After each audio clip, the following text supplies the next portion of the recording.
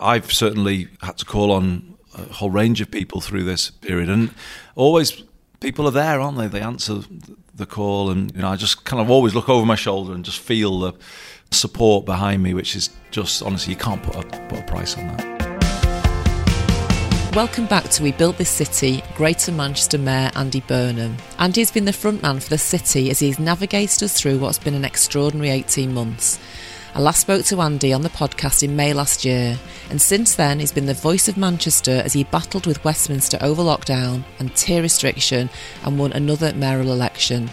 You'll hear him reflect on this time and the people and the places that have helped him through. I also wanted to find out about Andy's hopes and aspirations for the future of the city region as we build back from the pandemic. I'm Lisa Morton, the founder of Roland Dransfield PR, and this is We Built This City. Andy, welcome back to We Built This City. I know, I feel honoured being invited back. It was only you and John Thompson from Cold Feet that we've had back on twice, so thank you so much. And it's nearly 18 months now since you're on Series 1, which we recorded in lockdown. I think we were both sitting on our beds at home at the time. And well, you in your house and exactly that, yeah. And we saw that room quite a lot, didn't we, on your calls? You've been very busy. Have you actually slept in 18 months? I do feel exhausted at times just because it's been relentless, and it hasn't stopped since we did the first podcast. One thing after another, things that you couldn't have ever envisaged being involved in, incredible sort of roller coaster really, Lisa, if I'm honest. But we're here, we're still standing, we're still together. City's coming back strong, which is what I've observed over the summer. The resilience of the place is amazing, isn't it? Absolutely, it's fantastic to see. I mean, we've seen a Greater Manchester that we thought we'd never see in our lives, with literally empty streets, haven't we? The eerie, awful walking around those echoing streets. I mean, how did that feel for you as mayor, walking around those streets at the time? It's kind of a year ago, almost to the day, when I was in that protracted argument with the government, and I can remember doing those sort of impromptu press events on the streets and remembering just how different and desolate it felt, and that kind of contributed to the slightly unworldly mood of that moment, really. It just felt odd on every level, and yeah, it was a very tough time for us, that, wasn't it? For everybody living through that. And it's just so good to see the life coming back into the place over the summer this year, particularly. Yeah, we had it tough. I think there's no doubt about it. But I was just helped all the way through by some of the amazing things people were doing, the messages I was getting. The strength of the place really came through to me. And I actually won't forget that, Lisa. I think people conscious of what many of us were going through were kind of sending messages that really, really helped. It was great. Yeah, I think even though we weren't actually seeing each other, the city's built on relationships, and I personally feel that I've probably made more relationships in that period of time, even though I wasn't actually physically with people, because there was that real sense of people reaching out and finding new people to connect with, wasn't there? Definitely. And to be honest, the digital world allowed that a bit, didn't it? Because we couldn't go to meetings in person, so we'd end up doing sort of more Zooms, and you could get around a lot more, couldn't you, really, quite quickly, and because we know what transport is like here. We'll maybe get onto that. There was something about that. I mean, I remember kind of checking in with community groups much more regularly than I would be able to do in normal times, because it takes it out of you sometimes doing an evening meeting. So we kind of can't lose everything that we've been through in this period, and a bit of that digital checking in with each other is no bad thing, is it, if that's a permanent legacy. Sure. And are you permanently in town now, or in Greater Manchester? You're not working from home so much now? At the odd day, I think, where, I mean, I didn't enjoy it, I'll just be honest. I think I said it to you on the first podcast. It was a bit of a novelty, wasn't it, to begin with, but, it really dragged, didn't it? And I remember being at home in January, February, just thinking, oh my God, I'd give anything to be back in the office, going for a pint after work. It really, really was tough, I found. And that just sort of feeling at the end of a day when you had, sometimes I could have 15 Zoom meetings, some of them quite intense, and you'd just get to that sort of 6-7 o'clock time and your head would just be aching, wouldn't it, with it? And I just don't miss that at all. I just think that was an awful side of the whole thing. It was absolute overload, wasn't it, at the time? I think, there's certainly, if any organisations were concerned about productivity of the teams, then that was kind of thrown out with the bathwater, wasn't it? People worked so hard at the time. God, absolutely. I saw it in my own organisation. I really want to thank all the staff of the GMCA. I mean, they really worked hard, and people were doing jobs that were not their ordinary job, but had no argument, was just doing whatever was needed. Yeah, people really, really worked hard all the way through that period. And I think it was true across Greater Manchester, wasn't it, in public and private sectors. People probably worked harder than they've ever worked in their lives, actually. Yeah. I think I was talking to somebody today, actually. She was an American woman, and I was on a podcast. She was asking me about how Manchester had been, and I reflected on flashpoints in our history in 25 years of Roland Dransfield as well. The first month, I set the business up the month after we had the IRA bomb, and it has reminded me of that particular time, for example, where all of a sudden you made new friends, you made new collaborations and connections in order to get the job done. It's felt like that, hasn't it? Very much like that. I didn't realise that's when the firm was created, and I remember that era in the city. Yeah, I think it does feel similar, and I've certainly had to call on a whole range of people through this period, and always people are there, aren't they? They answer the call, and it's fantastic working here. I count myself so lucky, Lisa, honestly. I remember my years in the Westminster world. Often in difficult times you'd call on people and they wouldn't be there. It was quite a common thing. Sometimes you kind of would be in a government department, and even as a minister, and the place wouldn't be properly behind you. And this is what's so different about doing the job that I currently do. I just kind of always look over my shoulder and just feel the kind of support behind me, which is just, honestly, you can't put a price on that. No, absolutely not. I mean, one word, we've never used the word subdued with Manchester ever. I don't think it's in history, but it was subdued for a time, wasn't it? And but it's making up for it. Yeah. Because I was living in the city centre this summer. Yeah. Because we had to be out of our house for a little while. It's been being sort of rewired. And it wasn't quiet in the city centre. No. So I think we added to that a bit, because the Burnham family were out and about in Freight Island and God knows where. But the city was subdued, you're right, but it's definitely come back with a really good mood about it, I found, being around. It was really positive. It wasn't as sort of Larry maybe as right. It can be. Yeah. All towns can be, can't they? You know what I mean? People just seem to be so glad to be back and out there, and I hope we can keep that kind of feeling.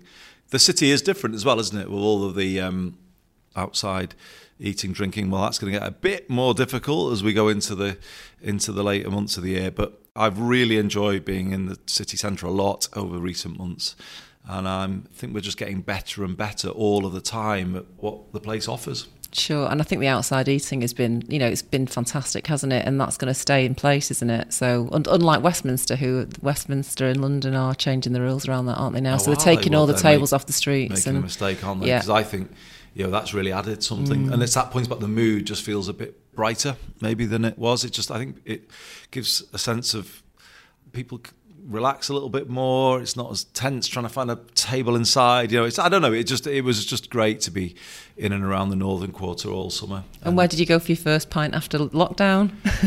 God, I have many pints after lockdown. I don't know where was the first. I think it might have been Rain Bar, actually.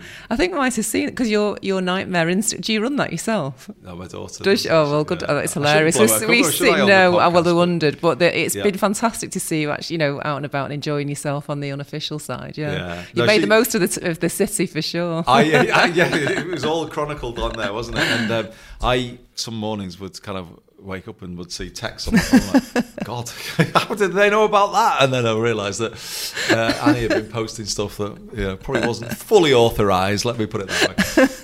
Well, it's very authentic. So obviously, we're talking about a lot's happened in that time, and in that time you stood up for Greater Manchester against the government on the steps of Central Library. I think that picture of you and Richard Leese will forever stay in the annals of history in your Parkers. You've won your second mayoral election, and you've been crowned King of the North and had a beer named after you. So, quite. Yeah. How do you feel as you look back and reflect on that? Some real turbulence, but also some moments that must have been fantastic. Yeah, it never felt fantastic, if I'm honest, in that it was just tough. It was what I remember, the relentlessness of it, and making those judgment calls almost on a daily basis. How am I going to respond to this? What am I going to say now in response to the latest government announcement? It was tough, really. It tested every political skill that I've learned in my career. And it was just happening in real time, all of the time. There was none of the ability to plan or to think it through. You just had to go on your instincts, on your knowledge of the place and the people. Try your best to speak for the best interests of the majority and the best interests of the place. So it was a more intense period than I've ever had in my political career, and I include being in the cabinet as part of that. It's much more demanding on every level, but rightly so. It's a big privilege to do this job, and I just wanted to carry the place through as best I could through what I knew at the start of the pandemic was going to be a difficult time. We knew we were going to be hit harder than other places just for a whole range of reasons. So I just knew, I don't know if that came over in the first podcast. I just clicked into a different mode when the pandemic came, because I'd been involved in the pandemic of 2009-10 swine flu. I knew a lot about pandemic policy. And so I was ready, if you like. I knew what was coming our way, and I knew what to expect. But I just thought, well, I'm just going to have to be out there regularly to carry the place through. And I think it was a good job I was, because we did see the sort of worst of the London-centric culture again, didn't we, at times last year, and it needed to be called out. And just going back to that day when you did call it out, and you said that the government was asking us to gamble our jobs, homes and businesses on a Tier 3 strategy that they're experts, they couldn't be sure it would work. You were absolutely livid, and so was Greater Manchester, we were livid. How did you feel in that moment, and what was that emotion like? So I think I said that on the day when they'd finally imposed Tier 3. And the way that all was done at the end, we tried in good faith. All the leaders would tell you this. We did have proper negotiations, discussions with the government. I never was convinced by the idea of Tier 3.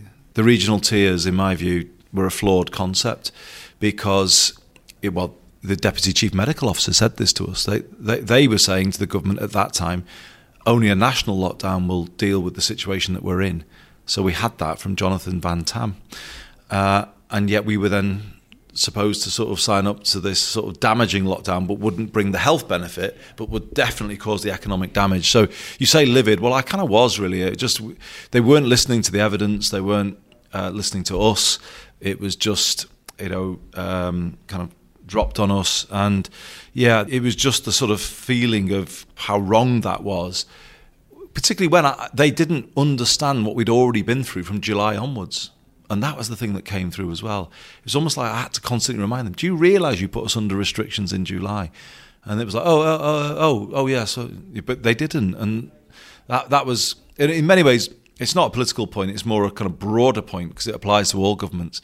It kind of brought out the worst of the way the country's run. We're out of sight, out of mind to that world too much. And I'm afraid that was the case in the height of that moment last year. And so moving on now, obviously we're recording this and we've got Tory Party conference just outside the door in St Peter's Square. You've kind of shifted your view now in terms of talking about potentially looking to the government to partner. So are you more conciliatory now? Do you think they can do that? What are your views on them coming with us on that journey? So I had to think really carefully, Lisa, about how I handled Conservative Party conference in Manchester, because it is a year to the day almost that we were in those arguments. And I just thought, well, how would it help anybody here if I tried to rerun all of that stuff from last year? It just wouldn't. I am still sore about it in many ways, because it did reveal a kind of disregard for people here. They expect people here to put up things that they would never expect people in London to put up with. But I made that point last year. I think it landed. And the question was, well, what now then? So there's just no point, is there, constantly trying to, I said when I came here into this role that I wouldn't, do all the point scoring. So I'm trying to live by that and saying, well, I need to take the place forward after the pandemic. So it's why we came up with this idea of a levelling up deal for Greater Manchester. And at its heart, a London-style public transport system with London-level fares. That's been the kind of pitch that we've made. The reason I've done it is because I think, because of what happened last year, maybe the onus is on them even more now to say, there's something that's been offered here, we'll go with that to sort of reset things. So we'll wait and see. It's gone fairly well. The Greater Manchester family has really spoken with one voice. It's been brilliant, actually. We're so grateful to all of our partners for kind of getting behind that single message of the levelling up deal. And we'll see what comes of it now. But I just felt that I wouldn't be helping anybody if we just started to go back over the old ground of last year. That was then. this is now. We need to move forward. So I'm not averse to being the first one to put the offer on the table of how we move forward. Yeah. And if we can do that successfully and they come along with us, then that's a feather in the cap for them. Ultimately, it's got to be a win, hasn't it? Yeah, and that's what I've said. I think they say they want levelling up. We definitely want levelling up. So the obvious thing is to try and form a partnership, isn't it, to make it happen? Because we can't have levelling up done from 200 miles away in Whitehall, where they're just imposing or dropping schemes on us. It won't work anyway if that's the way that they try and do it. It will work if it's driven bottom up from here, and we build a zero carbon transport system linked to new zero carbon homes, revitalising our towns. You can start to feel how that will really take us to the next level. And that's the concept that I've put to them. And so what are you actually asking for financially, and what do you think that would deliver for people who are listening who don't perhaps understand levelling up? So transport is the foundation to it. I believe strongly that if we were able to create that London-style public transport system over bus and tram, so in effect, if people think about it this way, Metrolink and the buses become one system. Yeah. Largely electric, largely running on renewable energy, where people can take journeys that are sort of through ticketed. So you tap in, tap out, £1.55 a bus journey, a daily cap on what people can spend. It could transform the way people move around the city, and it could open up jobs and opportunities to people that are currently out of reach. Yeah. So it would be massively life-changing for many people in Greater Manchester if we can make this happen. And because I've taken the decision to put buses back under public control, that's the key to it. Because the difference is, for people who don't follow all these things in detail, for 35 years to now, the bus companies have been able to decide where they go and what they charge. And as long as that system continues, we can't integrate the ticketing system that they run with our trams because they're in control of it. So by bringing the buses under public control, that is the key to then integrating the buses with everything else. And I think it's a great vision for the city region. Yellow and black, B network, it's good, absolutely. Isn't it? I can see you smiling. Yeah. You think the same? Without a doubt. And I do think, we know from the work that we do with some charities within GM in the city that some people just can't get into Manchester. I mean, It's shocking. So because of the cost. I thought you'd be a bit old school. I thought you'd be orange and white all the way, and one of those people who beat me up for not going back to the old days. Everything's B. I'm happy with the B. Obviously, your schedule has been extremely busy, and we've talked about that. So there must have been moments where you have really thought, you got up in the morning and thought, what fresh hell is this today? What have you dug into there in terms of yourself, in terms of your strength and your own resilience in that period? Several German lagers. No, that's probably the wrong answer. We've all done white wine and cried, Andy, in lockdown. I've dug into that a little bit. I shouldn't really say that, should I? But anyway, I'm trying to be honest. No, it was hard at times, but actually a more responsible message from the mayor is that I did a lot of running. I think I said this too on the first podcast, and that has carried on to the point where I did the Great North Run recently in under 2 hours. I was absolutely amazing. made that was up so with that. good. So yeah, the running's been a big thing, as has the music. So I've been sort of really broadening my music horizons over the last 18 months, listening to stuff that I've kind of always said, I should listen to that album, get around to it, never did. So I've really enjoyed that, listening to stuff as I've been out there running. And just the restarting of gigs has just been brilliant.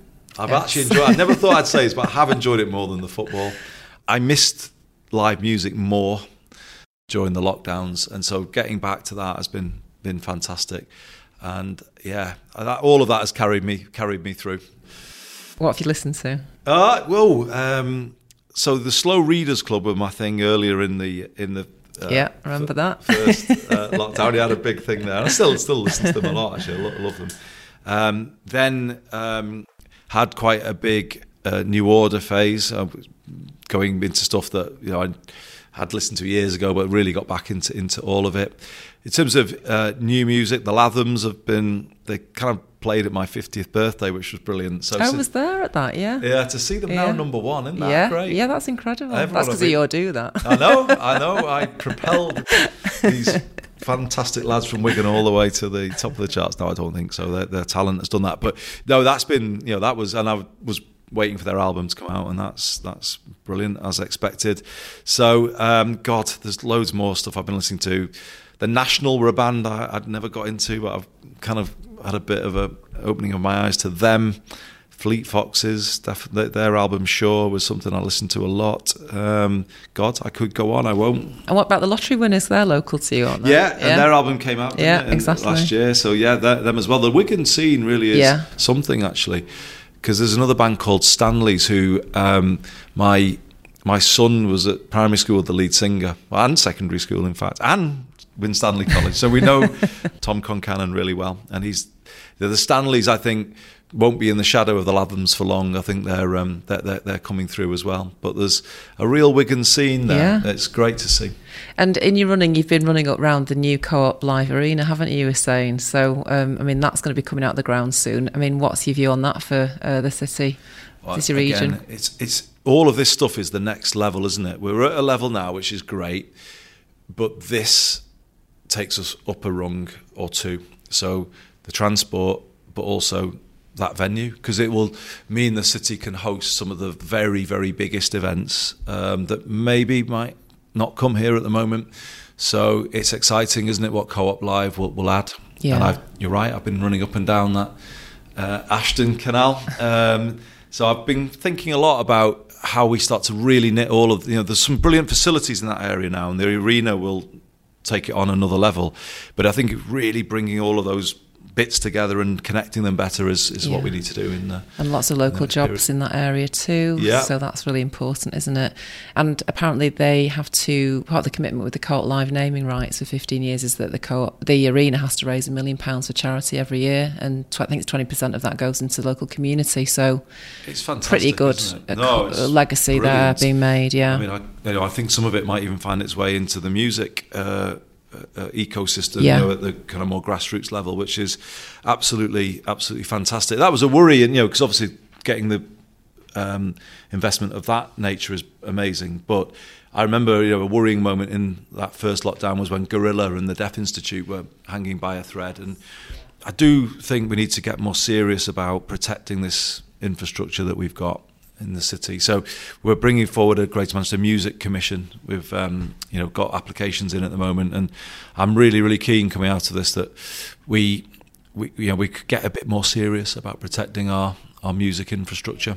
And I think the arena, the Co-op Live Arena, can be a part of that. I think so, definitely. I mean, it's a city of independence, isn't it, as well? So in terms of independent music, and we need to celebrate that. I mean, talking about that, Kevin Lee said he can get me some tickets to see the Blossoms and Rick Astley doing the Smiths. He said he's the only person that can get it, so I'm going to be asking him after this podcast. What do we feel about that? Well, there's mixed views. Shay, what do you think? I don't know. I'm a Rick Astley fan. Well, Rick, I've got a bit of a connection with Rick Astley. Yeah. Because I was at school in Newton-le-Willows when he was in a band called FBI, and he was from the other local school called Selwyn Jones, and they used to come, and most of the FBI were from my school, St Aylwards, and Rick used to come down every lunchtime and practice, and it was always a bit of an issue, really, because Sellies with the other school, and Rick was like, he always got a bit of grief when he came in, but we kind of watched them develop. And then the famous thing is that Pete Waterman went to watch FBI at Earlstown Labour Club, and he said, I don't like the band, but I'll take the lead singer. And so we were all quite vested in his success in the early days. His mum and dad owned a garden centre in Newton. I knew that. Yeah, I don't know why I know about that. But yeah. As we got a bit older, he was like the antithesis to the music we liked, Rick, because we were kind of, big Smiths fans at the time, and Rick was doing something else. So now to think of him singing the Smiths, are you going? I cannot reconcile myself to it. And I saw Johnny Marr's comments on it, and I thought, ooh, because they all play. Well, Blossoms and Johnny Marr were on the same bill recently, weren't they? At the cricket ground. By the way, that Johnny Marr set was just... You know my story about that, don't you? No, I don't. Well, you retweeted it, or one of you... Oh, I did? Yeah. No, I do know so your story. Literally was going to Genesis with clients, pulled up... Well, listen, what? It was it was a client, and I promised ages ago, and I didn't know there was a clash. Stop it, I can't... Actually, now the name of this podcast makes sense. We built this city. What's that band who had that song? Stop we built it. this city. Is that your type of music? No, it's Genesis not at all. Were they called Starship or something? Yeah, it like was that? Starship, yeah. probably like Jump by Van Halen and all that kind of stuff. It was, It's all revealed itself on this podcast. I nearly cried because we got to Old Trafford and the doors opened and Johnny Marr was in the middle of There Is a Light, and my heart went out because I was a massive Smiths fan. And everyone, when that line, it was the line, everyone on the tram started singing at the same time. Did you sing? Yeah, we all did. We were all laughing. It was one of those like Manc moments, and I just put it there and then on Twitter, and it's had about 1,000 likes. God knows, retweets. Johnny Marr's reposted it, and his wife's put it on Instagram. Yeah. So so it was a Manc moment. And it was. Do you know that was an incredible thing? Yeah. That I mean, I'd not seen Johnny live on his own. My son kept telling me to go and watch him, and so it was the first time I'd actually seen him, and it was amazing. But in some ways, all the songs were reclaimed that night, weren't they? Because I think we've all been ambivalent, haven't we, about them, if we're honest. But with Johnny up there singing them, everyone could kind of reclaim them. So I know, do you know what I mean, though, when I say that? And I'll never forget that the cricket ground was absolutely packed out that night.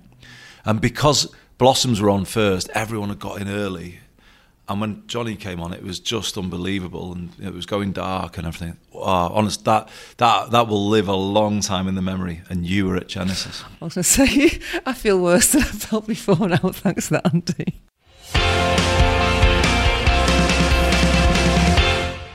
You've been seen as a man of the people, and we've obviously seen lots of other people who stood for the city as well. Has there anybody particularly that stood out for you in that period of time who's used their platform to really support people in our community? Oh, so many people actually. And almost plucking odd ones out kind of feels a bit unfair. But I think everybody stepped forward. Yeah. Because you helped us with the 1GM coming together after the trauma, as it was, of that whole Tier 3 thing. It was just great, wasn't it? All the voices that came forward.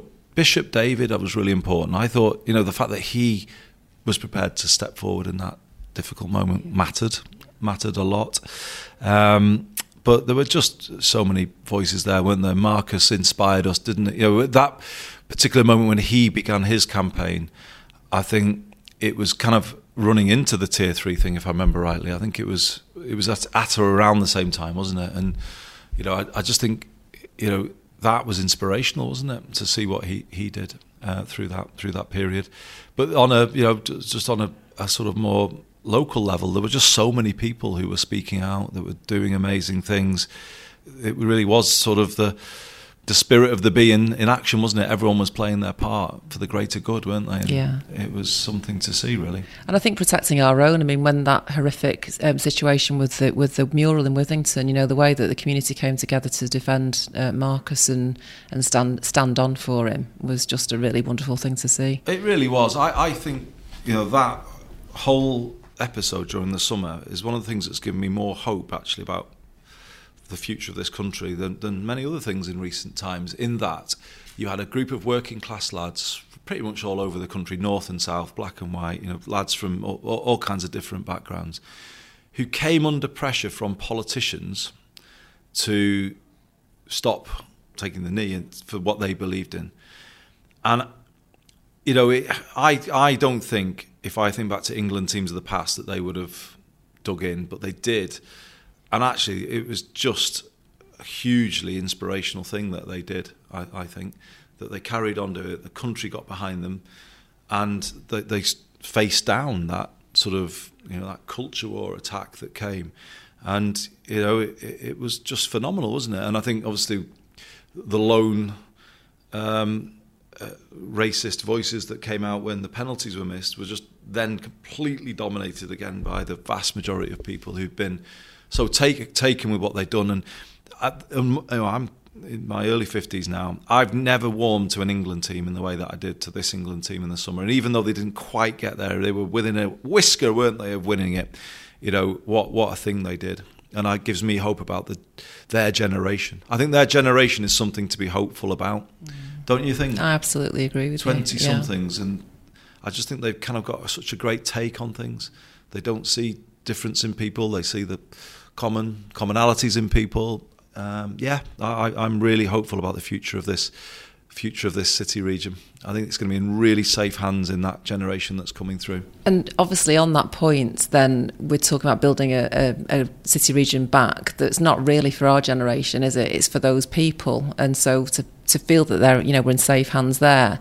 But what do you see as a city region we need to do, obviously, as part of that post-COVID rebuild? What do we need to be considering to create better opportunities for young people who possibly may not, have them just yet? So I'm going to come back to transport, because I just think that's the thing that's holding us back. Yeah. The city is world class in many respects now, and that, if we're paying credit where it's due, is down to Sir Richard, Sir Howard, Peter Smith, who we lost in the summer, but also we've lost that some of that generation, haven't we now? In terms of the others who went before him, Kieran Quinn from Tameside and others. So. What we've got now in the city is obviously a place that is kind of risen, if you like, to a point where it's way above the rest of England, outside of London. We were called the third best city in the world recently by Time Out, and they said that they gave that award based on the spirit of the people, which is just fantastic. The thing that isn't world class though is transport, and I have this feeling that if we make it world class, this place then will all of a sudden click in a way that we can't quite imagine. When people see the way I look at it, Lisa, is so when I was coming back here after graduation in the early 90s, I think I touched on this last time, there weren't any jobs here and we had to leave to get on in life. We had to go south. In the last 20, 30 years, we've brought big organisations here to base themselves in the city. BBC, GCHQ, you can name a whole list of them now. But they've kind of almost brought other people in to work here. For me, the next phase of our city region's development is when the young people growing up here look at the city, look at Media City, look at all of the amazing places that we've got now, and are confident that they will be working there, that that talent will come through and basically make the city its own. And I think that's the next phase that we've got to get to. And the transport connectivity is critical in that, to me. It's about lifting the towns now on the back of the strength of the city. So we're starting to do that with Stockport. I think now we need to start getting round the surrounding towns and showing how the strong city starts to lift the places that have had a bad 20, 30 years, basically. Yeah. Definitely. And can we just touch on homelessness? I know that's a massive passion of yours and of the work that you've done with the bed every night. And obviously, rough sleeping improved during lockdown. And I understand that it's actually we've got fewer rough sleepers on the streets now than we had before COVID. But it's still an issue. Obviously, the fragility of the pandemic has caused all kinds of issues there. And you said it's a human right to have safe, secure housing. Where do we go now with that? Would you say? I'm worried, if I'm honest, about the homelessness situation. So we did do a lot of good work. We got down to 40 people sleeping rough at one point during the peak of the first lockdown, and that is a hell of an achievement given where we were. If we're honest, the numbers have crept back up again, and we're speaking today on the eve of the removal of the £20 uplift to universal credit, and I think that will add pressure. So there are over 600 people in a bed every single night. It's hard to sustain, but it shows you the need is there. So it is precarious. How do we deal with it long term? We've just got to get into much greater prevention. So we have a homelessness prevention strategy now. And I think that's what we've got to really focus on rather than just providing the emergency accommodation. So the thinking is there. I mean, we know what we've got to do. It's the challenge of funding it, if I'm honest. And it's why I'm always grateful for the generosity of people who give to the Greater Manchester Mayor's charity. Well, that's great. Well, I'm just wrapping up now, so I know you've got lots of other places to be at. It's great to hear that you feel so kind of hopeful about where we're going now, and that word hope that's come through with this interview. I do. I thought, I wasn't sure when I spoke to you last time whether or not we'd take a permanent hit from the pandemic. And I don't feel that is going to happen now. It was a real risk, wasn't there, that people wouldn't be working in the office in the same way, or they wouldn't be coming back to the city in the same way. I don't feel that's going to happen. And in fact, I think some people have taken the kind of pause of the pandemic to say, do we need to be so London-based? Couldn't we, locate a bit more out of London? And I think we might be beneficiaries of that. Yeah. Well, let's hope so, and let's forward to that. And thank you so much for taking the time problem. again, Andy. And good luck in the return game at Goodison Park, because I think you we need it. we played you off the park, and I was getting some grief from Sir Alex in the director's box at Well, what's it like as being the mayor and it's surrounded by Manchester United fans? I did a stifled celebration when Townsend scored at the weekend, and it was really. We're going in for half time, and Dennis Law's daughter said, "I saw you. Don't think you didn't get noticed." I was like, oh. Di does not miss a trick. Yeah, so no, she didn't. And I'm always conscious that when these things happen, I saw quite a few eyes turn around and have a look. Check on you. There were a few votes evaporating, I think, in Old Trafford on Saturday afternoon. But United will come good, and I'm absolutely delighted to see Ronaldo back. It's great. That's been great for the city. It certainly is, and I know all managers have their tough periods, but I think Ollie will come through. I'm absolutely certain, and the team, it will gel at one point. It will click at some point this season, and get into the other lot from Anfield. That's what we want you to do. We're more than happy for you to start beating them on a regular basis. So. Brilliant. Thanks so much, Andy. No problem. Andy Burnham has continued to build this city by being crowned King of the North, by speaking truth to power on the steps of Central Library, and by being told off by Dennis Law's daughter for celebrating in the director's box at Old Trafford. On the next episode of We Built This City, you'll hear from Everton Head of Medicine, Danny Donachie. That episode will be available on October the 21st. If you want to find out more about how Roland Dransfield can help you to drive your values and create relationships that build your business success, then head over to rdpr.co.uk.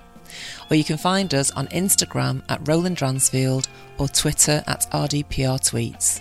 Or feel free to give us a call at the office on the same number we've had for 25 years on 0161 236 1122. In the meantime, don't forget to rate, review and follow We Built This City. Thank you.